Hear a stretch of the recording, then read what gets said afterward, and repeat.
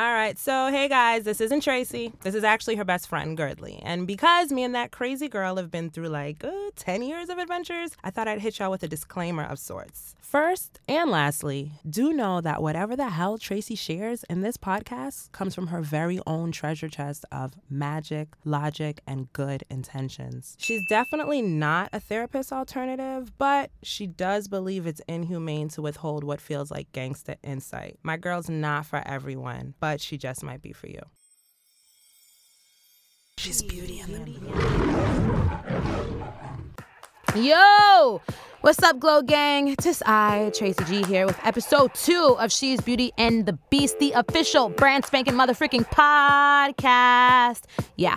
Thank you guys sincerely just so much for rallying behind the premiere. Me and my self-confidence are rather grateful. And by the way, when you get a chance, make sure you sign up for my newsletter if you haven't already. Jump on my site, shesbeautyandthebeast.com. Why do I want you on my newsletter? Because I share a lot of sparkling life gems that I've either found within or found on the internet. And I give you first dibs on what I'm creating to further our emotional empowerment, like new audio vision boards, wake-up calls, everything of that nature. I share it all exclusively with my newsletter squad, so jump on in that. Okay. Let's move into the matter at hand. I want to have a convo with you guys centering on beauty as currency. Now, I've been thinking a lot about how social media prompts many of us to be top salesmen when it comes to our physical blessings. That's how I'm going to put that. And sometimes we forget to water other aspects of ourselves, aka the intangibles. Or we just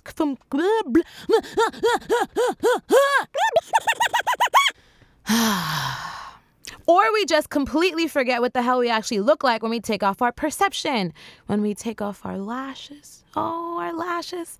Yo, I remember when Instagram stories first dropped and a lot of girls were saying, IG needs to step up their filters or this relationship ain't gonna work. Insert ellipses here. Now trust me, daddy, I love me a filter. I'll even tell you, I love wigs. But I'm worried we're focusing almost entirely on outer appearance and that it just might stunt our overall growth. Anyways, hold that thought. Sometime during the summer, I was at an amazing panel that was about improving race relations, and I met the phenomenal Dr. Kay Boyce of Multiple Avenues to Success. Now, she specializes in assisting people in the recovery process of life. And I don't just say that to mean maybe you're thinking substance abuse addiction. No, when it comes to social media addiction, when it comes to recovering from a bad breakup, the full spectrum of recovery. And she's also a personal development coach. I was beyond intrigued by this presentation she has called My Beauty is My Brain, My Wisdom is My Worth. And I obviously thought that she'd be perfect for detangling this topic of beauty as currency. So, you know what? Let's just get right into it. Let's talk about survival of the prettiest.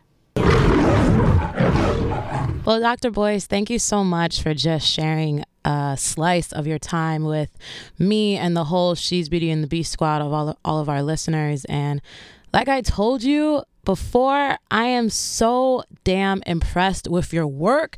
If knowledge was wealth, I consider you a freaking billionaire in my eyes.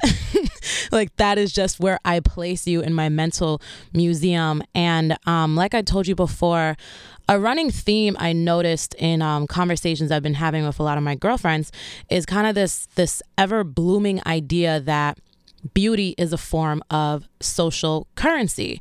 And I think the first glaring example of that to me is the rise of the Kardashians, which, for better or for worse, I don't know if their omnipresence would be so strong if they weren't so fun to look at, And that's cool. That's cool. That's a part of their strength, their makeup, whatever. But what happens when that sort of trickles into the masses and becomes a part of a generation's zeitgeist, And obviously history has long shown a pretty face being peddled for consumerism.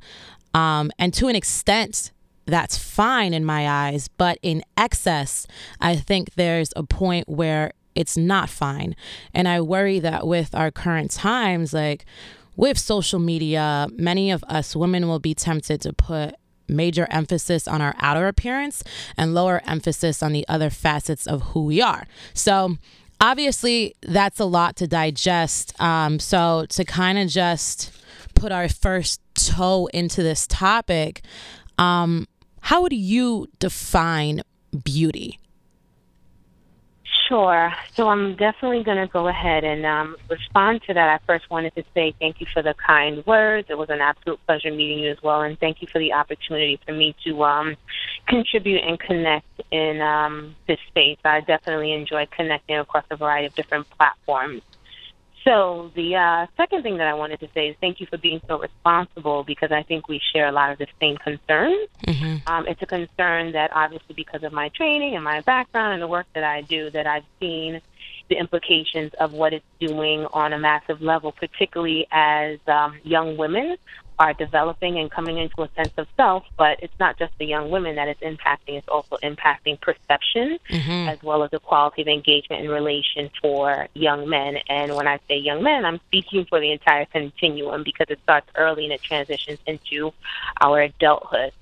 So without further ado, let me go ahead and address your first question, which is how is beauty defined? And I want to connect that with sort of the context that you provided, i.e. the Kardashians, and if they weren't so fun to look at, if they weren't beautiful and a beautiful face sort of being touted Mm-hmm. for consumerism. I think what often is missing from the dialogue is context. And so while on a surface level we're talking about beauty, the reality is, well, who's defining and shaping this image of beauty?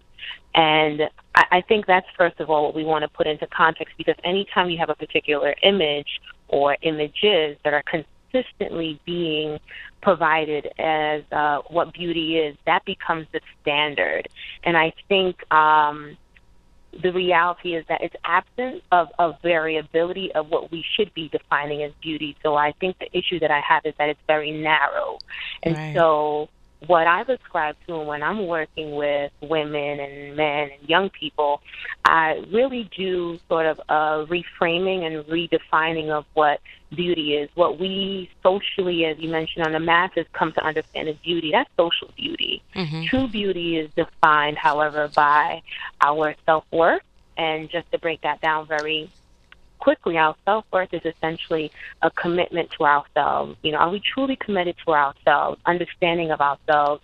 Do we have a deep understanding of ourselves, a development of self? Are we working actively and aggressively toward developing ourselves? And then a level of self-acceptance. And just to sort of sum that up and put the period on it, as you mentioned, it's really drawing people toward this preoccupation with the external perception of what beauty is, which can be very fleeting, versus the internal sort of currency of who we are as individuals, and letting that beauty shine from the inside out, and really looking at beauty from a multidimensional perspective rather than this narrow lens.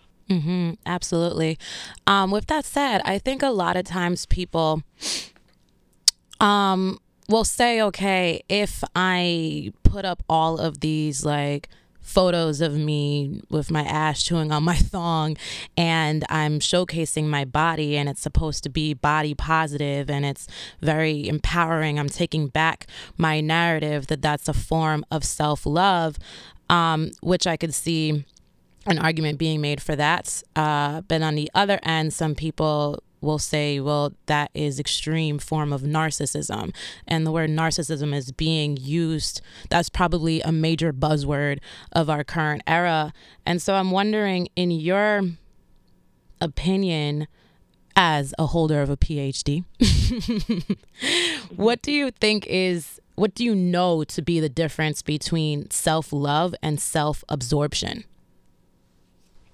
You have great questions. All right, now we're getting warmed up. So, very valid. And so self-love is, just to unpack that a little bit, because I think, oftentimes we throw around these words, but do we really have context and meaning and ownership over them? So self-love is about the exploration and acceptance of self from the inside out. Mm-hmm. The ability to self-reflect and be introspective about the best of who you are and areas of enhancement, and still love you. Understanding that you're a work in progress. And this isn't something that happens overnight, but it's definitely something that we have to understand, that every day it's about, my frame of reference. And as I always mention, I'm not above this. Am I waking up with the frame of mind that I want to be a better version of who I was the day prior? Now, self-absorption, on the other hand, is a preoccupation with self that ignores other essential areas of your life and your development, in addition to your genuine regard and the quality of relationships you may have with others. So that is what I would say is the difference between self-love and self-absorption. Okay, so then taking that, another self word is selfies. And I remember seeing some type of story. I forgot what magazine this was, but someone was making a case for how the number of selfies on a woman's profile is a direct correlation of how much self-love she has. And I was like, I'm not really 1,000% sure about that, because in some instances we can go to someone's profile and it's like a selfie for every moment of the day. And it's just a collage of photos. So now adding in technology and how that is tremendously impactful, because you were talking about when it comes to beauty, on a surface level, how it can be defined is whatever current consistent images are being fed towards us. And I forever say that repetition is the mother of learning. So we're learning through what people repeatedly show us. And the medium to show us is social media. So can we reach a point where, there's too many selfies? Is there any negative that can come from just, almost being paid to, not even almost, there's a lot of people who are paid to just spend a day editing selfies, and if they do not have a selfie up on the board, then money is being lost. Correct. So I'm glad you finished there, because you said money is being lost. We have to understand the society in which we live. It's built on capitalism and consumerism. They go hand in hand. And so when we think about who we are as the masses and we're consumers, there are going to be certain drivers and influences that are intentionally going to be fed to have us be socialized and conditioned to behave in a particular way to keep certain infrastructures financed. It's that basic. So when we talk about selfies and whether or not we've already reached a critical mass, I would say I think we are already at the tipping point. To be quite candid, I'm not a fan of selfies. I'm not a social conformist. Interestingly enough, the fact that we've been talking about selfies, and this is why I always go back to sort of the source and the core. So selfies really became a thing after Ellen took that group photo, of the Oscars in 2014. After that, everybody was taking selfies, and it became the thing to do. So I believe we should be living with intention, and the question becomes, I am a fan. I want to be very clear. I am a fan of having nice photos of ourselves. Right. But to the degree that it must be captured all day, every day, is absolutely overkill. It's absolutely overkill. And so I go back to intention and purpose, which is still connected to where we start out with this idea and this concept of what true beauty is from the inside out. Yeah, absolutely. And what that perpetuates and communicates, because just to add one more point, there's absolutely no correlation between the amount of selfies, and there's a lot of bad science out there just trying to get people to be robots and not think intentionally to be. I'm being quite candid and transparent. So you'll have, and I've actually seen them myself, these stories of individuals who were posting selfies all day, every day, and the amount of time that they put in to trying to get the right pose, the right lighting, I can't even imagine they were progressing in any other area of their life. And when they hit their tipping point and hit rock bottom into recognizing that they were really perpetuating an image that's not a reflective of who they truly are, it came out in the media, if you will. So there's absolutely no correlation between the more selfies you have and your value and how you value yourself. And I think the other thing we really want to think about is that, this is definitely a generation where we can look, future generations are going to be able to look back and really pass judgment and assessment about how we conducted ourselves, what we're doing. So I think it's important to us to pay attention about our digital fingerprint as well and what it means to have so many images of ourselves out and available across the net. Yeah, absolutely. And I think it's interesting because we almost celebrate perception more than we celebrate reality, because perception is a form of escapism in a lot of ways. And it's crazy because I was just talking to one of my girlfriends and saying, yo, I feel like I always have to be camera ready to some extent, because someone's phone is going to be in my face doing a random spontaneous like snapshot of me, or just putting me on Instagram stories, putting me on Snapchat, I should say. You know, it can get a little like grueling, because we are in a time where you're able to self-edit within 2 seconds. You don't like the photo? Delete. I'm going to create my profile for myself, literally and figuratively. You know, I'm going to train your eye to seeing me in a particular way. And if you catch me off guard, it can almost shake you to the core. It's like, oh my God, it puts you in and it can be a very fragile state of truth. I think that's real. That's absolutely real. So you're absolutely right. And on top of that, we live in such a, everyone has a camera at the ready. Everyone is a sort of self-proclaimed photographer, and as you mentioned, the editing qualities as well. So we live in a very intrusive society. We do. And I've been in spaces as well where, already there's a camera. And no, I didn't give you permission. My face doesn't want to be in your phone. I'm sorry. Thank you, but no thank you. Mm-hmm. And I think exercising that with, certain level of social decorum is okay. Mm-hmm. It's okay. Everything doesn't need to be documented. Yeah, you're completely right about that. But then, like, we have some guests who come on the show, some like, woman artists, and primarily their images on social media aren't of their intangible gifts, whether they sing or they write or whatever. It's their actual flesh. And they'll say, well, I'm using this as a gateway. If that's the first thing that's going to get men interested, that's fine. I just want them in the room. And do you think that there are any disadvantages of using beauty as a gateway for a bigger purpose? Like, is that okay?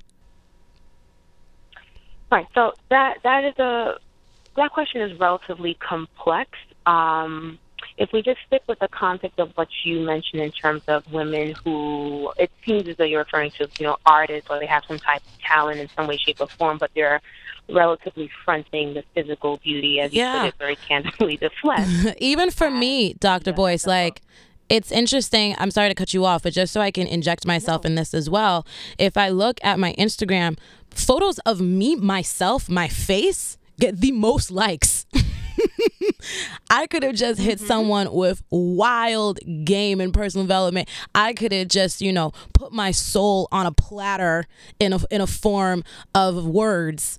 But the number one image that gets the highest number of likes will always be my face. And when it comes, because everyone has the opportunity to brand themselves, and I don't know, we're just we all have this insatiable curiosity as to what the next person's doing. What is your neighbor's life like? You know what I mean? We're all kind of voyeuristic, or a lot of us are voyeuristic to a degree, and you want to see, you want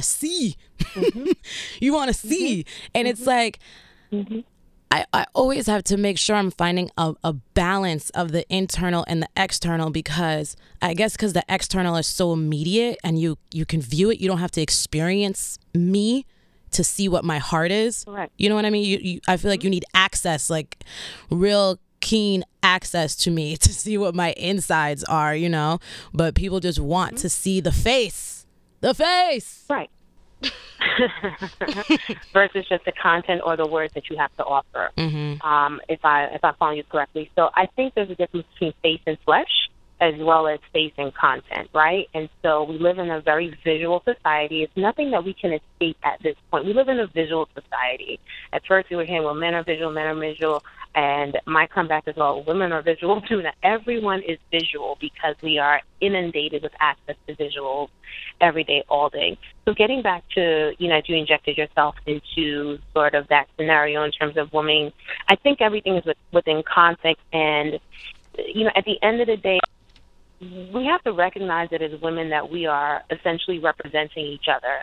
And there are a lot of patriarchal run and led institutions, whether we're talking about marketing, advertisement, media, whatever the case may be, that continues to contribute to the misogynation, the objectification. I can go on and all the Asians of women. So I think when we recognize that we are a representation of, this thread that has been very, very hard to sort of filter through and break down in society, and the implications and the ripple effects of what we as women may have to do and how we may have to sort of concede to the flesh or the face in order to qualify. I take issue with that, and being someone, and I can inject myself in it as well. I'm very particular. There's certain things about our beauty as women based on how we are designed and made that we just cannot hide. But when that has to be sort of your claim to fame, I think the bigger question is, are you able to live with yourself? And moreover, what is the thread of your brand? What is the messaging? I think once you have an idea of what the deeper meaning is, if you have strategy, I'm all for it. But I think the reality is understanding that could really be how you get typecast, and then what are you going to do when you can't come out of that because you led with that? Does that make sense? Absolutely. And also, you've dug an even deeper hole for yourself with that, because that's your livelihood. That's where all your money's coming from. So then you have this fear of, if I stop doing this, my checks will stop arriving. Right. Right.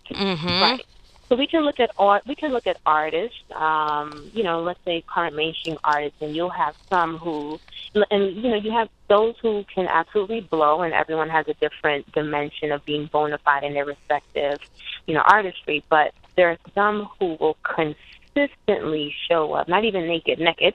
And then there's those who are appropriately packaged. And again, everything is subject to preference. I come from a space of no judgment, love campaign. Who am I to judge you? But at the end of the day, if that is your claim to fame and that is how you're defining your brand, the question that I have is, are you really A-okay with that from the inside out? Because at the end of the day, beauty is fleeting. Self-worth, however, is enduring. So in terms of the longevity of your brand, I think we really want to understand the implications. And for those of us who have access to influence, I think there's a responsibility in communicating not just to women or young girls, but communicating to the masses that I am more than just one dimension of how you may choose to see me. I am multidimensional and I am multi-gifted, and I'm going to package all of it and release it within my power as I see fit, not because the system or the framework or the institution. At some point, we have to redefine and reframe it, and I think as women, we relinquish our power thinking that we have to conform to this cookie-cutter scenario. Right. Which, I'm the doctor that's a rebel with a cause. So I'm not a social conformist. Yeah. And at the end of the day, I think a lot of beauty has been dictated by, as a way to benefit male consumption, and as a way to belittle us to just beautiful beings, you know what I mean? Where the emphasis is on beauty and not on the brain. And I think some people don't take issue with that. If they have a lot of male fans, they feel like it can sustain them because it's a form of validation. And science tells us that men are horny 24/8. so long as I keep the visuals looking sharp, everything's gonna be a-okay.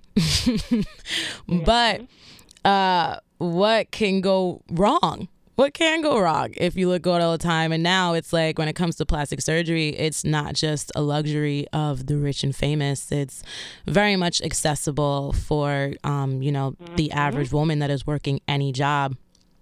So what, going into that, what questions should one ask themselves before you go and get any type of procedure done? Because I was reading something that said with a lot of plastic surgeons, they'll have women who come in and they don't see any glaring part of their body that really needs an adjustment or a face, but because there's just so much out there, it's like, why the hell not? and in some ways it's like, okay, it's, you know, this body is a shell. It's not going with you to the next life, you know, and you're not going to be able to put it on again like a dress in the afterlife, I don't think. So F it. Have a ball while you're here. You know what I mean? I see that as well, but I'm interested in your opinion when it comes to plastic surgery. So I too have seen certain, I would say, shows or investigative profiles where they're actually talking to plastic surgeons, and they're talking about the variety of clientele that they serve, and how some of the women come in and they absolutely, and you know, some who actually operate from a space of integrity, and they actually will reject them and say, no, I'm not doing this, which I respect.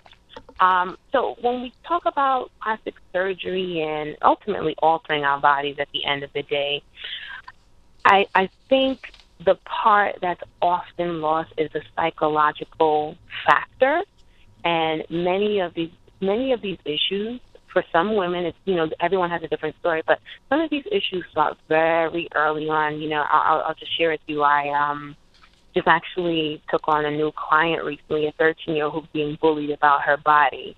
And she's 13 years old. 13 years old, there's still so much more to development ahead.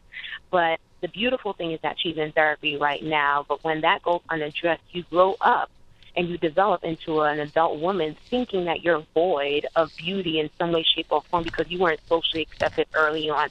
So it's a psychological aspect that I think often has to be explored versus just a quote-unquote quick fix, because oftentimes it's not just one thing, well, I want this now, I want that now. There's always some level of altercation that we're pursuing or chasing. And the other part of it, I think, however, is going back to these visuals and these images of beauty and what we as women think that men want to see.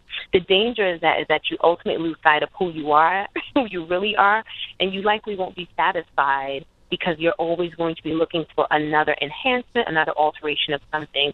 So whether it's for men or for someone else, we must really redirect the focus inward and explore who we really are and who we want to be. And I just want to just quickly also address, while, yes, we only live once and we don't know what's going to happen in the afterlife, and, well, you know, it's just one body. And I think there's also a way that we should be respecting the body as our temple and not necessarily just, you know, flippantly going under the knife to have alterations, and really figuring out, you know, how do I rock with what I got?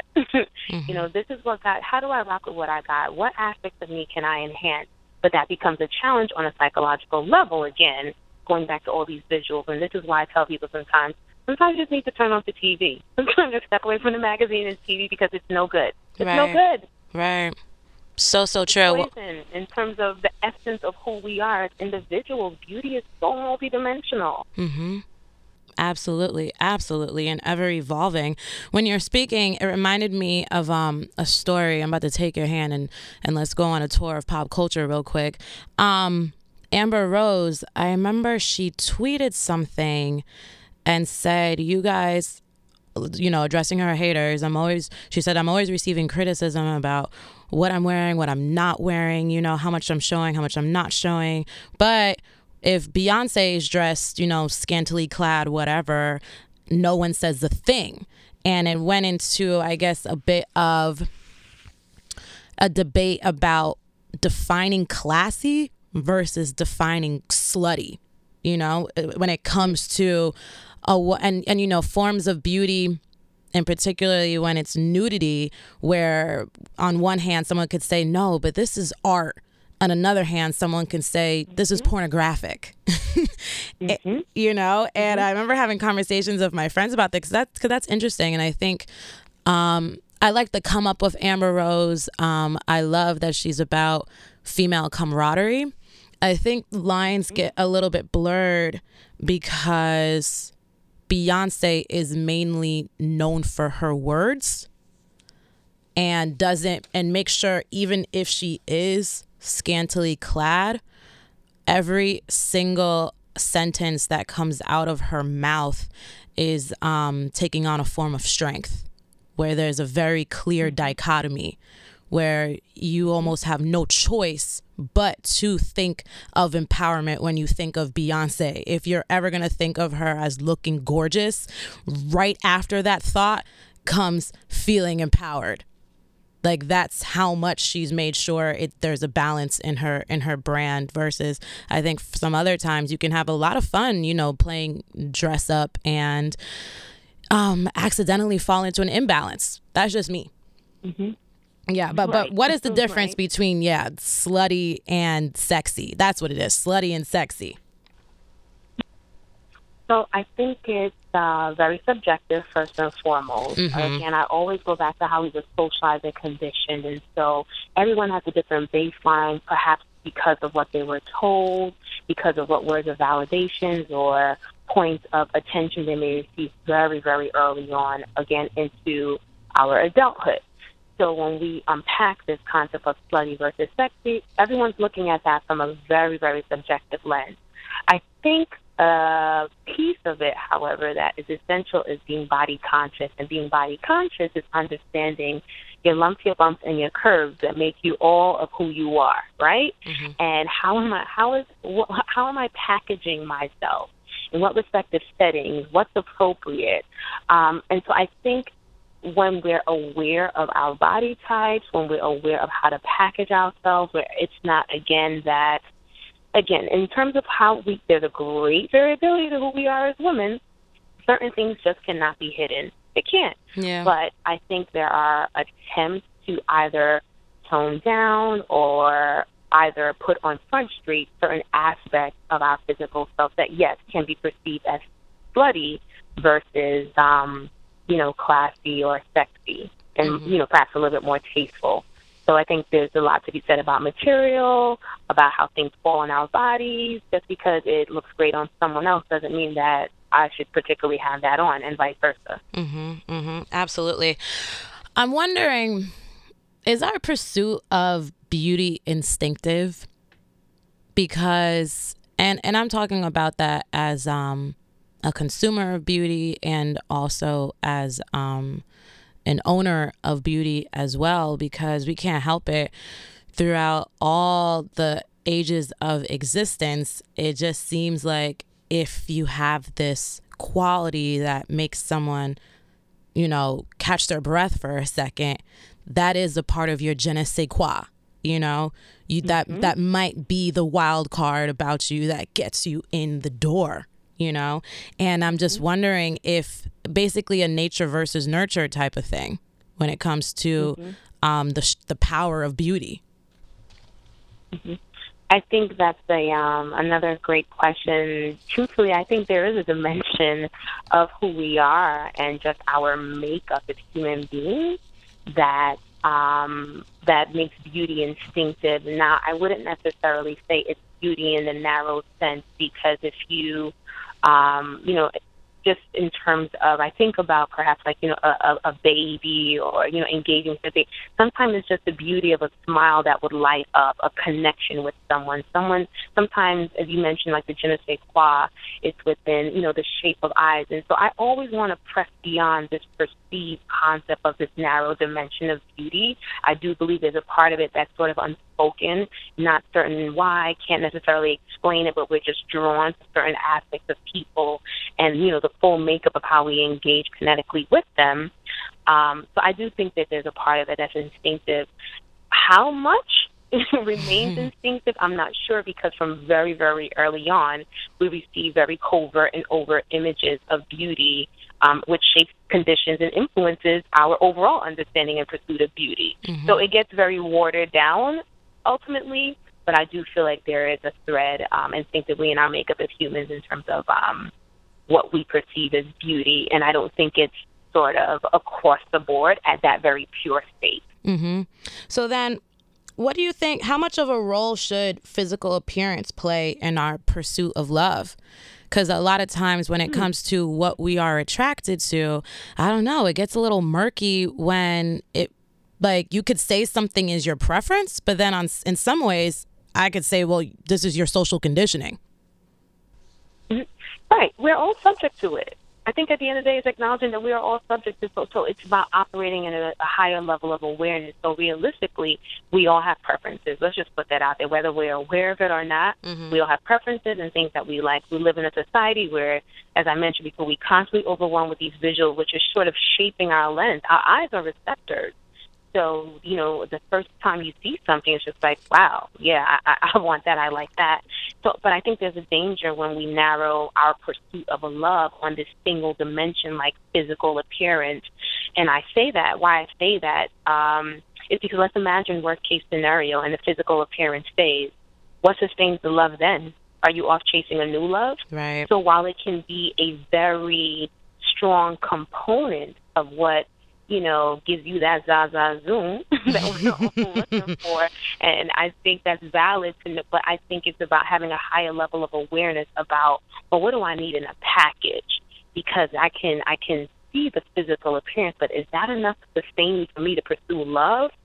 If in the event it fades, then what? So I think, and that goes on both ends, the pursuer and the pursuee. So I think it goes on both ends of understanding that while we all have preferences, and I think that's okay, looking at a bigger picture and understanding what we're pursuing should be more substantive and more multi-layered. Yeah, absolutely, man. Shout out to the multis, man. It's like the best prefix around. I'm with it. It really is. When I say multi, I'm talking about character, integrity, all of those other things that will sustain, particularly when you talk about love, the pursuit of love. If you're talking about the pursuit of lust, that's a different conversation. But your question was framed in pursuit of love, which should be something much more substantive. So, yes, shout out to the multi. While we're talking, it reminded me the timing of this is perfect because one of my very, very good friends, she's in the same frame of work as me as far as emotional empowerment, personal development with women, and she dives deeper into spirituality.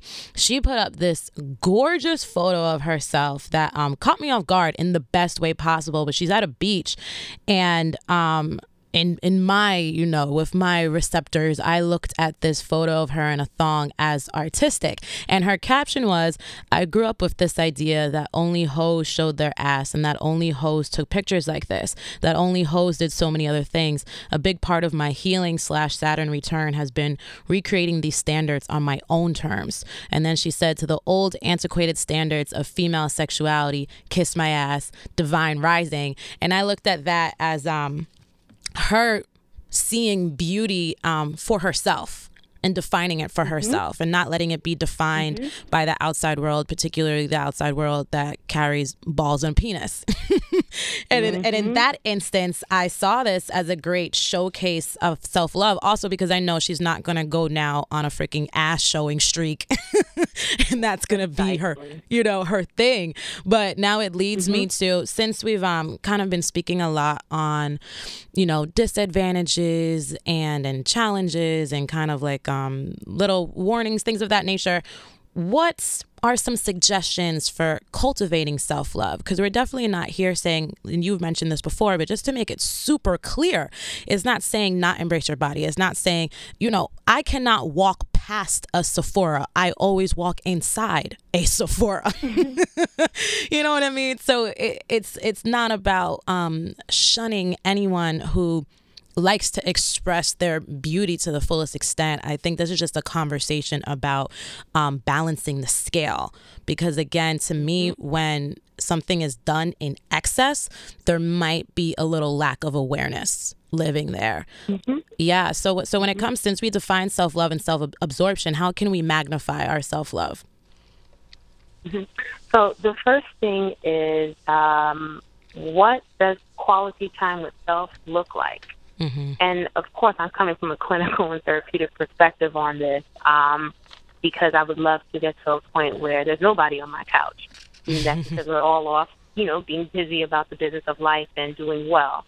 So the first thing is, what does the quality of time with self look like? And do we take the time to really figure out who we are and the vision that we have for ourselves? When we talk about some of those strategies, it's stepping away from some of the distractions, stepping into a space of, being willing to date yourself, learn yourself, know yourself, and address whatever areas of enhancements. And that's sort of where our conversation started as it relates to my redefining what true beauty is, which is self-worth. Mm-hmm. So once we have that, I think it becomes really the commitment to sustain that. When you have a commitment to sustain that, you're so mindful about what you're going to allow to come into your psyche in terms of your own internal, as well as what other people speak into your world and your life. And by default, that becomes who are you surrounding yourself by. So there are a variety of different strategies. So, going back to what you were talking about earlier with the Kardashians, and, is that sort of your dominant lens in terms of what you're taking in as a source of entertainment, as a source of beauty, as an image of what you want to emulate? Or are you recreating and charting your own territory as an individual, beautiful being that's going to define that by yourself? Mm-hmm. And finally, I would definitely say, ultimately, in terms of, these strategies around self-love, is what's our game plan in life? Are we just existing, or are we actually intentionally living this life to actualize our dreams, our visions, and our goals? Mm-hmm. So once we get really invested with the business of life, some of the things that we're distracted by way of conversation, by way of mental preoccupation, are not even top of mind or at the tip of our tongues, because we're that much more invested. And it doesn't mean that self-love and being empowered, all of those things can be a part of that vision. But absence of having a vision, you can be swayed down any path in this journey of life. So those are the things that I would say are sort of key strategies, whether it's a seasoned individual, whether it's a young lady, a young man, a seasoned man, it doesn't matter at all who we're connecting ourselves to, how much time are we spending with ourselves, how much are we pouring into ourselves, what are we pouring into ourselves, and what is our overall vision as it relates to life, and how are we sort of charting our own destiny and our own path to actualize that while we have access to this gift of life. Mm-hmm. Mic drop. Absolutely. I've been, a girl had hit me, this was a couple months ago, and she was like, I feel like self-love is such a heavy task. And when I was thinking about how to answer her back, and I was like, you know what? Love isn't always immediate. You know what I mean? Like, think about when you're dating someone, you don't go on a first date asking about, are you ready for marriage? And so I realized on the pursuit of self-love, we should date ourselves in an instance, like Yes. we know the steps to falling in love with another person. And I think those are applicable to falling in love with ourselves. And when you're dating someone, so much comes before love, like fun comes before love. You're like, okay, is this, you know what I mean? Is this someone that I can have fun with? And you build trust by, is this someone who stands by their word? So I think it's discovering, how do I have fun in solitude? You know what I mean? And yeah, and when I say I'm gonna go to the gym and I actually go, that's building trust with yourself, right? And if you say you're gonna do something and you don't, then the percentage of you reaching a point of self-love is low because you can't trust yourself. Exactly. And that goes back to that commitment to self, right? How committed are you versus looking for someone to be committed to you when you're not even committed to yourself? And so when you talk about that, having fun with yourself, and that's what I mean by sort of spending time with ourselves, and it doesn't mean that we have to go into the mountains to do this. No. Essentially carving time out to really stand in the mirror and look at our souls, look at our spirits and who it is, and really framing that vision, that profile of who do I want to be, acknowledging, the areas of development, and really, being okay with it and taking the steps. And ultimately, when we're talking about aligning ourselves with someone else, if I am not okay in my own skin, in my own space, if I am not prepared to bring joy and happiness and or even able to identify that, how dare I burden someone else with that? When I don't even know how to do it for myself and expect for it to be a successful, healthy relationship. I need to explore that with me first. That's extra real. Extra real, yeah. Somebody's going to write that on a Post-it, I'm sure of it, and put it smack on their mirror. That person just might be me. With that said, Dr. Boyce, thank you. Oh my goodness, 1,000,001 thank yous. This has been such a fruitful conversation. I took so much away from it. So I know that there's going to be a number of people who feel the same way. So I'm so appreciative. I'm so appreciative of all the work that you do, and I'm really excited for this course of life for you, where it's going to continue to take you. So Absolutely. Thank you so much. And thank you. And again, thank you for being so responsible with your platform. I'm sure it's blessing many people. And thank you for having me today. Yeah. So I know that you know why it was an absolute must to have Dr. Boyce as a guest. She is pure freaking excellence, man. But she is also not on social media. Surprise, surprise. However, visit her site, multipleavenues2success.com. She is available for speaking engagements. She is available for a wide variety of therapy sessions. If you've got dough, if you've got health insurance, I think that she is well worth the investment. And if you want to take this subject a bit further, check out my audio vision board, The Pursuit of Self-Love. I think that goes hand in hand with this episode's topic. And beyond that, thank you guys for lending me your ears once again. If you rocked with what you heard, do me these 3 things, por favor. 1, make sure you've subscribed to the She's Beauty and the Beast podcast. 2, leave a rating in iTunes. Heads up, I'm going to start doing some giveaways up in there, so listen out in the near future. And 3, give the kid a gift of sharing. Any tweets, posts, etc., are super appreciated. If you have got a friend who does not have iTunes, guess what? SoundCloud.com/She's Beauty and the Beast. They can listen to all the episodes up in there.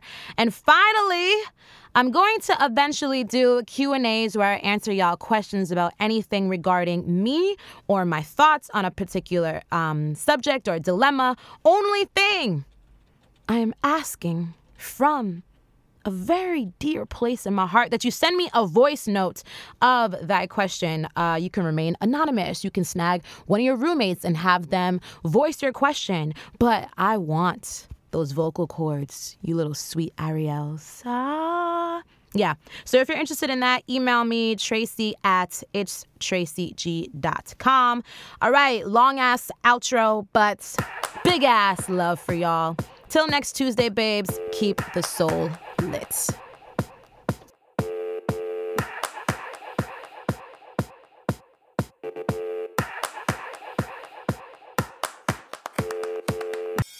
She's beauty and the